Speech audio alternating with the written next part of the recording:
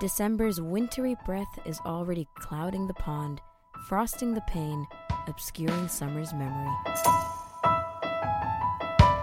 Welcome to AMI Audiobook Review, the weekly podcast where we chat all things audiobooks. I'm your host, Ramya Amudan.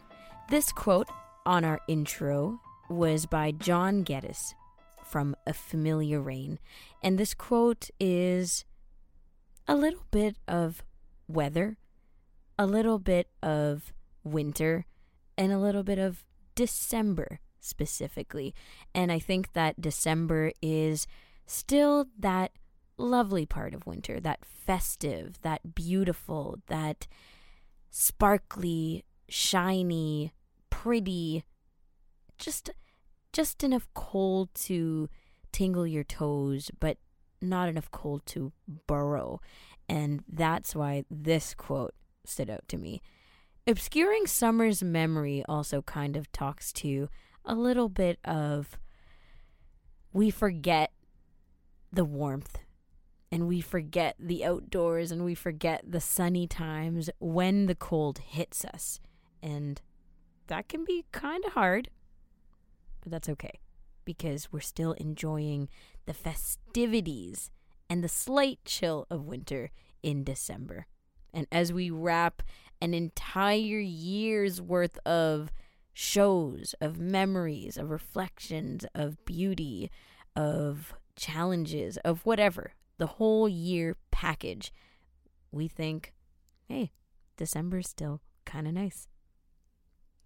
Now, let's take a look at the CELA homepage. Go to celalibrary.ca, and right on the homepage we can find these 3 featured titles. Black Waterfalls by Asma Zihanat Khan. This is a police procedural fiction which we did feature a couple episodes ago, so check out the pause or play back from that conversation. We also have on the featured titles page Artificial Divide by Robert Kinjet. This is an anthologies, and the last one up there is Love from Mecca to Medina by S.K. Ali. And this is a family stories. It's also categorized as a contemporary romance that you can check out. It's one of my favorite times of the month because we're going to be checking in with Sarah Hillis in a couple minutes on Know Your Narrator. And she's featuring somebody who is about to celebrate a December birthday, and he's doing very, very well. Has recorded a ton. You may know him by his for real name, Simon Vance. You may also know him by one of his couple aliases. We're going to talk about the significance of that as well, but quite interesting talking about aliases in a narration point of view. We'll get into it.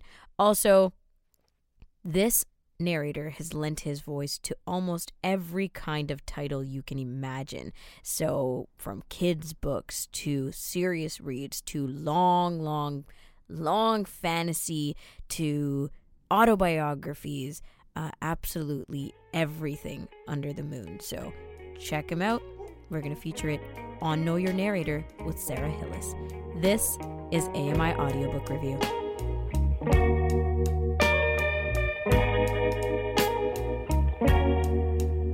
This is AMI Audiobook Review, and we are checking in with a contributor. Every month, we check in with Sarah Hillis. She features a notable narrator in the world of audiobooks, and we shout out the voices behind our favorite listens and get to know their fascinating lives and background of these individuals. So, Sarah, we've got someone special here today. Who are we chatting about? Well, we're chatting about Simon Vance, and he's probably one of the most popular narrators, I think, in commercial audiobook narration. I think it's fair to say that a friend of mine really wanted me to do this one back when I first told him I was doing the podcast. And so I don't know if he'll listen, but hopefully he will. Simon Vance has a birthday this month. He's turning 67. So I thought, why don't we do that?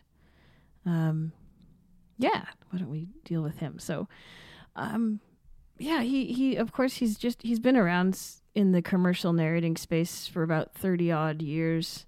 So Simon Vance he's been around the commercial narrating space for about 30 odd years. And so he's narrated a whole ton of books for, I think, almost every publishing house you can think of. Really? Blackstone Audio. I think he's done Audible stuff. He's done Random House stuff. He's not sort of stuck on one publishing house. He kind of shops around, I think, which is cool. He was born in Brighton, England in 1955. He got his start on radio as a presenter and newsreader for the BBC in the 70s. And then in 1983, he joined BBC Radio 4, and around that same time, he went to narrate books for the RNIB, the Royal National Institute of Blind People, I think is what it's called now. Mm-hmm. And he considered that his narration apprenticeship. Of course, he didn't get paid to write these books because it's volunteer. But a good place to start for audiobook narration, at least. Really good place. I mean, you get a wide variety of stuff. He'd been an actor as well, so they always like to find volunteers with, good voices and acting experience for those kinds of studios. Then he moved to the United States, and he realized that theater wasn't going to give him the money that he needed to make a living. And a relative mentioned commercial audiobook narration, and so he started with Blackstone Audio in the early 90s, I think it was. And interestingly enough, he actually narrated under 2 different aliases as well, which I thought was the case, but I just wasn't sure. Recognizing his voice? Yeah, but I just wasn't sure. So they were Richard Matthews and Robert Whitfield. So if you've heard those names, it's actually Simon Vance. Okay. I mean, obviously we know of pen names or aliases for writers, but for narrators, what did it sound like? Well, how does he sound in his other forms?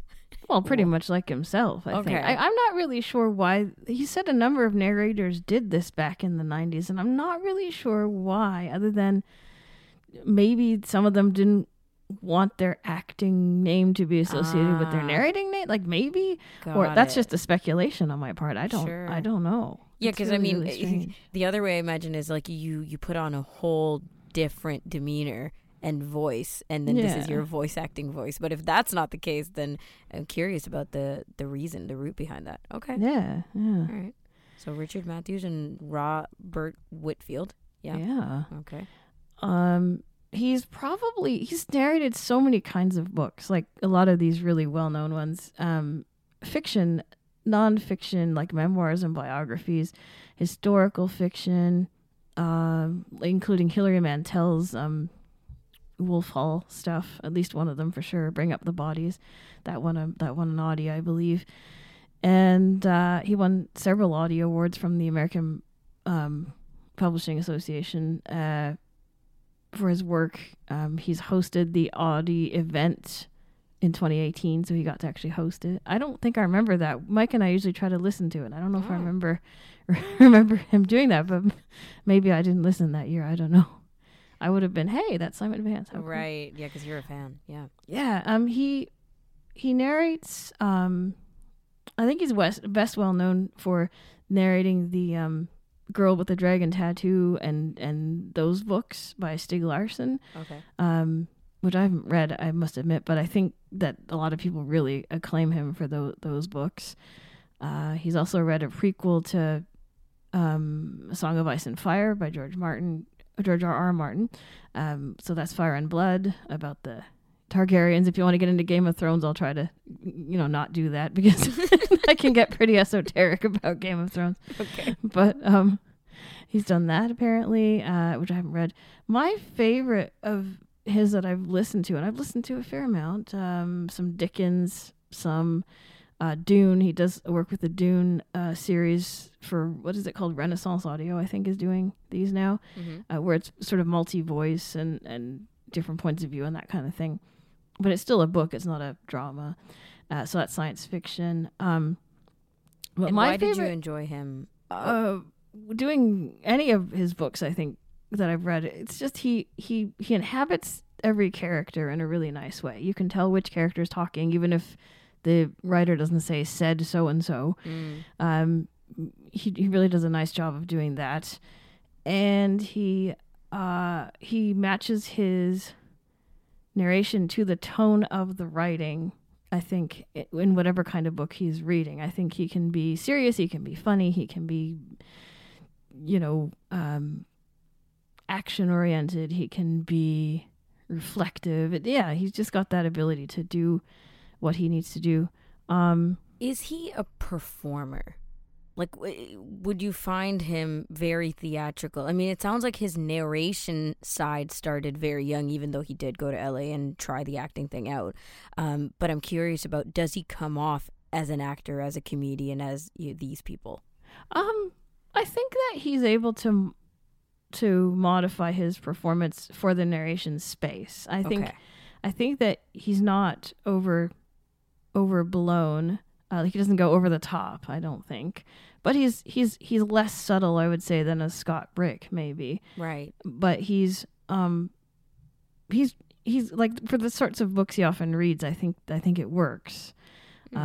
He read Mervyn Peake's Gormenghast series, which is totally, it's the kind of fantasy that if you really love fantasy, you'll read it. But if it's it's a little boring because it's a whole different way of telling a story. It's very slow moving, very minute detail of character more than plot, I would say. And so if I had read these books in Braille, I think I would have just gone, oh my gosh, how am I going to get through this? But Simon Vance really brought it to life for me in a way that I don't know that I could have done for myself. So really, it was really cool that way. He's just done so much. He has some funny stories. Like, he did a biography or an autobiography of Rod Stewart, so he narrated it. And I guess he got to meet Rod twice, and he was very, very happy about meeting Rod. He was like, wow, how cool is that? I got to actually meet this guy, this rock icon, Yeah. And I guess that goes to the question of, has he met a lot of the people he was reading about or reading from, the writers, the people behind the books? Yeah, he's met a few for sure. He really likes Guy Gavriel Kay, who's a Canadian kind of alternative history sort of / fantasy author. It's hard to classify him, but he's narrated some of his books, and he really liked him a lot. And he seems like a personable guy, so I can understand that. Right. Okay. And he was reading a book by Alan Moore called Jerusalem, which is one of these just sprawling, I guess, kind of family hometown kind of saga things from about 2010. And this was in England. He flew to England. He spent time with Alan Moore walking around his town, because a lot of it takes place in his hometown, and just to kind of really get a feel for what he's reading about and who he's reading about, because Alan Moore's, it's not about him, but it kind of is, sort of thing. So it's his own experiences too. So yeah, he really does like to prepare well. I know in an interview someone said, well, how do you prepare for your readings, your narrations? And he just said, well, I read the books, but that was kind of his facetious answer, because there's more to it than that. I mean, yeah. But you would think, but at the same time, stating that obvious is a pretty big point, right? Like, to say, well, I have to read the books. It's kind of a, how else can I prep for this kind of thing? Yeah, yeah. He's apparently a Doctor Who fan. He loves Doctor Who. He's compared the book, the narration experience, to the TARDIS, which is Doctor Who's phone booth, time machine thing. Mm-hmm. The Doctor, I should say, not Doctor Who. And he said, like, you can go across the whole universe and then come back home in time for tea, just by reading a story. And he really thinks that story is the main thing. He doesn't care how long or short the book is, just as long as it's got, good storyline, good characters, that kind of thing. He'll read whatever they give him, right, for the most part, Okay. I can't remember who we talked about, but a couple months ago we mentioned a narrator who was like, I'll I pass on certain things. So this is a totally different case. Yeah, he says he doesn't have a whole lot of choice. He can they give me what they give me. What am I going to do? But he can sort of say, okay, I've read enough of these. Can I not read any more of these types? That sort of thing. But does he say anything about what he tries to bring for the listener? He basically just tries to understand the author's intent, I think, and to bring that to whatever he's reading. I think he's very much one of these narrators that's just like, look, I can contribute, but I'm not the person that wrote the book. So I need to know what the author is trying to do, so that I can bring it to you as a listener, without being too much of me in there, I guess. That's interesting because, I compare this to audio description a little bit sometimes, right? And when the describer of a movie or TV show or series is describing, some people are on the side of the spectrum where they're like, oh, you need to bring the scene to life for us. Insert yourself. We want to hear you. And then others who are like, no, I don't really want to know that the narrator's there. I mean, obviously they're the part of the series making it accessible for me, but it's more of like a background, and we don't really want to get that personality. And even describers have their own takes on these, right? So it's interesting to hear the narrator who says, well, it's really the writer that's bringing this. I'm just kind of that middle person bringing that to you. Yeah, I mean, it doesn't mean that he doesn't do a lively job of it. It's Absolutely. Just that he takes the liveliness from the writer and not as much from himself. I mean, that you can't divorce yourself totally from anything that you do, any art that you do. But I think he's really keen on, making the book accessible for someone that's not looking at it in print and trying to bring it to some kind of life. Because if you're reading it in print, you're going, or Braille or whatever, you're going, well, this is what I think the character is like or whatever. But the narrator has to kind of inhabit that for you, to keep you interested. Exactly. You're creating that character for the person, rather than, like you said, reading in print is you and your imagination, right? Yeah. That's interesting. So has he said no to books or something along those lines where he's like, I'm not really going to do this genre anymore? Not as such. Well, he hasn't said that he said no, I guess. He said, I have done, but he won't say what he said no to. I don't think I've ever found any info about what he said he wouldn't do anymore. Oh, that's fun. He's sort of like every narrator. He says, there are books I've read, and I'm like, why does this book exist? I don't really, but that's not my job I'm not going to tell you what books they are. I just read them, and I hope you liked them if you did. I just didn't like them. But but you're never going to know which ones they are from me. No. I'm never going to tell you. Right. Smart. Okay, so what did he enjoy narrating? Did he talk about that? He's enjoyed lots of them. He really liked. He has a lot of his books are out of print, if you can say print, now because of rights issues and companies going under and that kind of thing. That's how long he's been narrating for, right? Wow. So he's narrated a bunch of James Bond, and he really liked the James Bond stuff. He's narrated, a couple of more British things that have gone just away. Like his stuff isn't there anymore, and he's sad about that. But he I think he enjoys most of what he does because, again, he really loves Dickens. He sort of facetiously said, I wish Dickens was still writing today. I'm just reading some Dickens right now. It would be very interesting if he was writing today, I have to tell you. Wow. Because he was always a very big, social reformer kind of guy, right? So,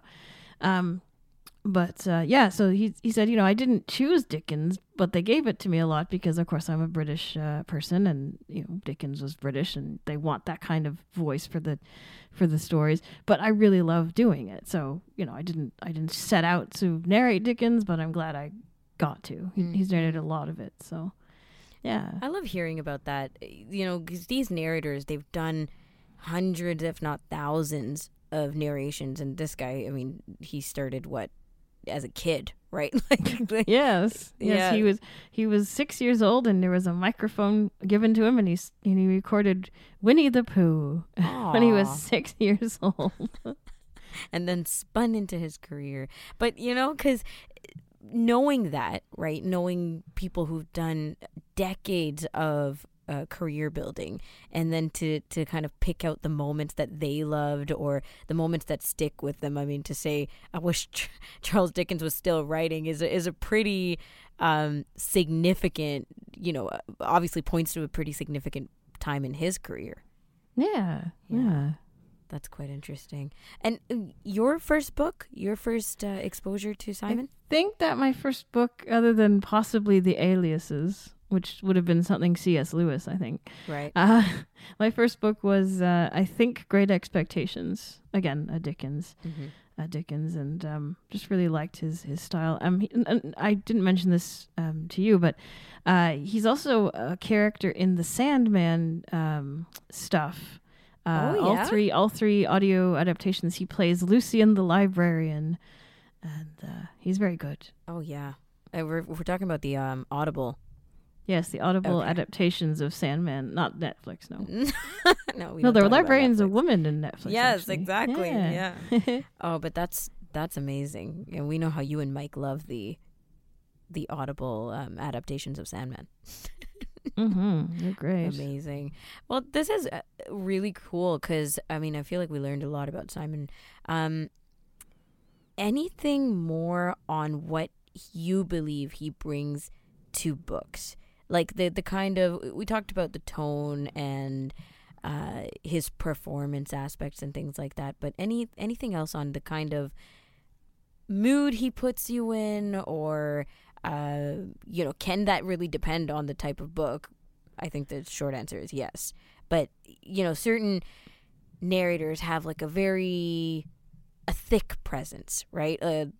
Their voice or their tone or something like that. But some of them are more soothing, I find. And you talked about the longer books that he's able to bring to life. So with those, do you think of any words to describe? I think really he's just got this charming voice. It's just sort of nice to listen to, even if he's reading a dramatic, horrible kind of part of the book. He doesn't put you off. Like, I don't find him off-putting. I find him he just draws you in. He's like you're sitting down on the floor as a kid and someone's reading you a story. It's I don't know, there's that element to it. Like, you just want to drink tea and listen to Simon Vance. I don't know. It's There you go. That's a lovely line. You just want to drink tea and listen to Simon Vance. Oh man, amazing. Well, I think that it's nice that he wants to work with the people, right? Work with the authors. He finds a lot of meaning in hearing from the people behind the books, I guess, and gives so much of that credit to the writers, to the publishers, takes direction. It really shows in, I guess, how long he's been able to do this and uphold his career. Yeah, I think he's a worker. I think that's the main thing, and the best narrators are. They just do their job. They like their job. They do their job. They don't have too much ego about it, and they just keep on going. Mm-hmm. Yeah, and it shows because he's now worked with, like you said, a ton of different publishers and big names in the audiobook world. Yeah. I wonder if his aliases got the same kind of treatment. I think they were mostly done under Blackstone, if I remember correctly. But that's pretty funny, and I love how there's this variety of, as you said earlier too, but fantasy and all these different genres, and random children's books that have also made the list. Yeah, he's I think he's narrated actually Winnie the Pooh as an adult, and he's done several and he'd be great at, like, he's awesome at that kind of. I think he'd be great as a children's narrator. Like, I could imagine him doing Alice in Wonderland just wonderfully, or something like that. I don't know if he has. I actually don't know, but yeah, no, he's done tons of different books, and he doesn't care. He's happy to do them. Yeah. Well, I love it. A humble but obviously incredibly talented narrator.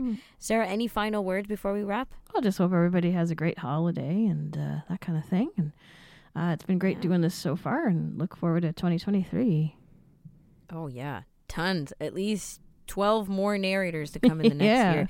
Well, we appreciate it. We've highlighted some incredibly big names with you this year, and super appreciate you doing the deep dive and bringing these names and voices to the table. We'll chat with you in Jan. Yeah.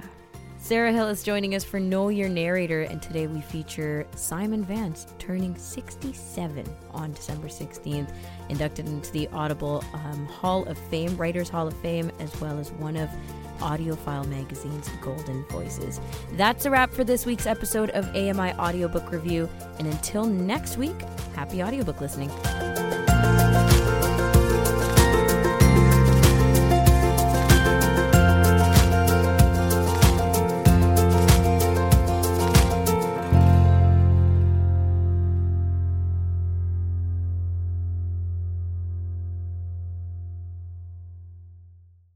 I'm Margaret Shepard of the AMI podcast, Tripping on Air.